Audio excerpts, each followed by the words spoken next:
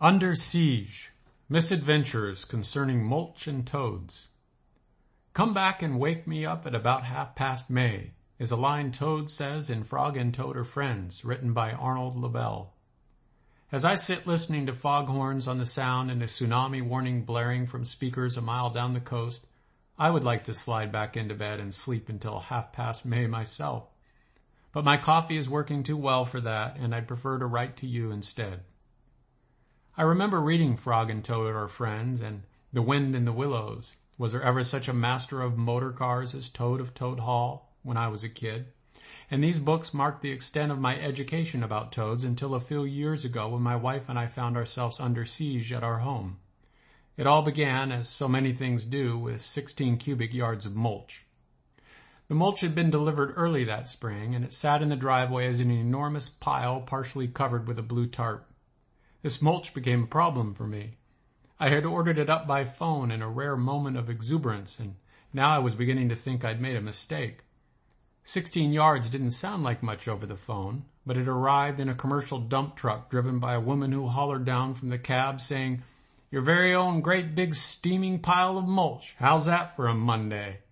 Then she raised the box and drove off, leaving a towering mountain standing where her truck had been.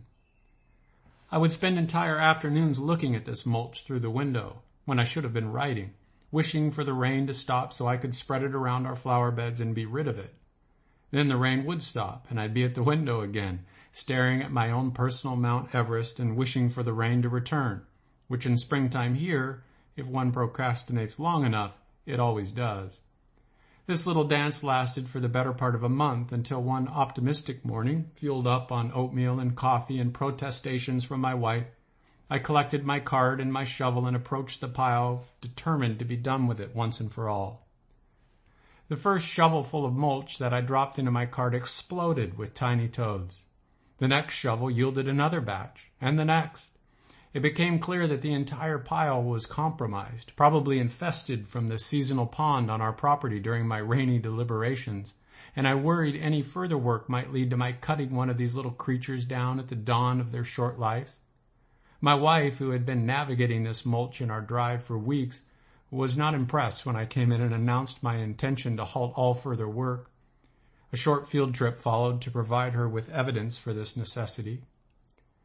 The presence of these toads proved even better at conjuring ambition than rain, and my desire to spread the mulch was stronger now than before. But the mountain had been captured, and I must watch and wait and think. Much time was invested at my computer researching the lives and habits of western toads. More time was spent strategizing. Perhaps a plastic snow shovel and some kind of sifting screen would do the trick. My plans were still on the drafting table, however, when the toads seized the advantage by emerging from their stronghold unannounced. But they did not return to their pond, as I'd hoped. Instead, they branched out in a surprisingly coordinated assault toward the house and turned everything into a trap. They penetrated into the garage and the garden shed. The lawnmower could not be wheeled from its stall without first having its undercarriage inspected and cleared. My wife and I began playing a game at guessing how many of these stowaways would be revealed beneath any object that was lifted. A Home Depot bucket usually yielded 3 or 4, a planter even more. Toads do not bite or pose any real threat. What they do is squish quite readily underfoot, and their primary weapon is guilt. There were knots of them hiding by day here and there and everywhere, and they would appear en masse on the walkways come evening, moving unpredictably, and our leaving the house at all became troublesome at best. We were absolutely under siege. Through whatever process nature provides for such things, our patience was rewarded by the ranks of toads being naturally cold, and we could eventually venture out with less trepidation. But even as their numbers dwindled, the remaining toads grew larger and the stakes increased. Initially the size of small buttons and in quantities too numerous to catalog, a failure to follow proper protocol might result in the somber disposal of a lifeless but anonymous toad and a sense of sadness some order of magnitude greater than that of killing, say, a large insect, but not nearly so great as murdering something larger, say, like a bird. And it wasn't just their size. As the toads matured, their personalities developed, and we could now tell them apart by their emerging dorsal stripes. My wife made the serious mistake of assigning several of them names. "Look, honey, This one chases down beetles, I might say, but that one ambushes moths at the path light there, and it wipes its mouth with its foreleg after. Kind of cute, don't you think? My wife might reply, "That's Lucille. She mistook a leaf for a moth last week and looked embarrassed when she spit it out and saw us watching." Around this time, the toads began to claim territory, too. Some carved out homes in this or that flower bed. One claimed a clump of moss beside our fountain. Yet others organized to move the siege line further up into the forest and create strategic roadblocks on our drive. Toads, it turns out, are nocturnal.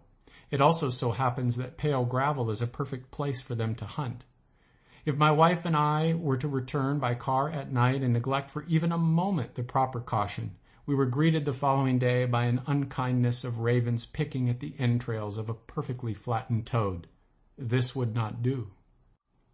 We began turning down dinner invitations from city friends, knowing that the late ferry home would be followed by this quarter-mile, hour-long gauntlet from our gate to our front door. At first, I thought they froze in the headlights as some kind of instinctive defense against predators. Now I believe they are just indignant and refuse to yield the right of way at all. You can read it in their faces. They are so distasteful to predators, the one exception being Olivia, the river otter you'll hear about another day, that they feel no need to attempt an escape.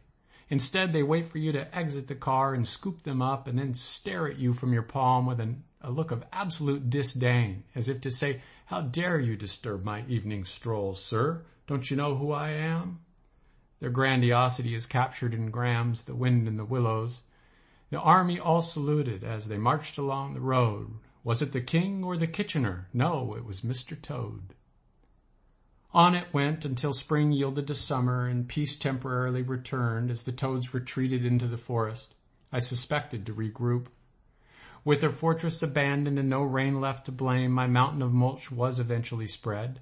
By midsummer, however, the files of toads had returned to their mulch, now nicely raked in our flower beds.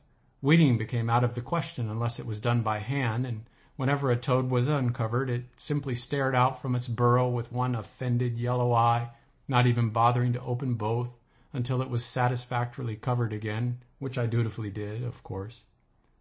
There were skirmishes here and there, but the siege had mostly ended, in victory for whom I'm not sure.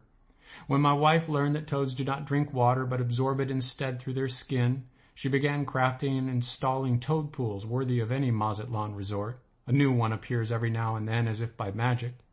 These pools are kept filled by an elaborate rerouting of our drip system, and the toads return each summer now to claim them. It has become my routine in these months to meander to all the windows of our home with my morning coffee and look out and wish a good day to my fellow veterans of our erstwhile war. They gaze back, glassy-eyed and grumpy as ever. Whether they recognize me, I cannot tell, but they are clearly unhappy being disturbed at their morning soak. We have not had another bounty of new toads like we did during that early spring, and the returning survivors get fewer every year. But it has been a wet winter, the pond is very full, and I am preparing for the worst. I've learned a lot about toads here on this island, but if I've learned anything of importance at all, any wisdom worth sharing, it is simply this: never order 16 cubic yards of mulch by phone.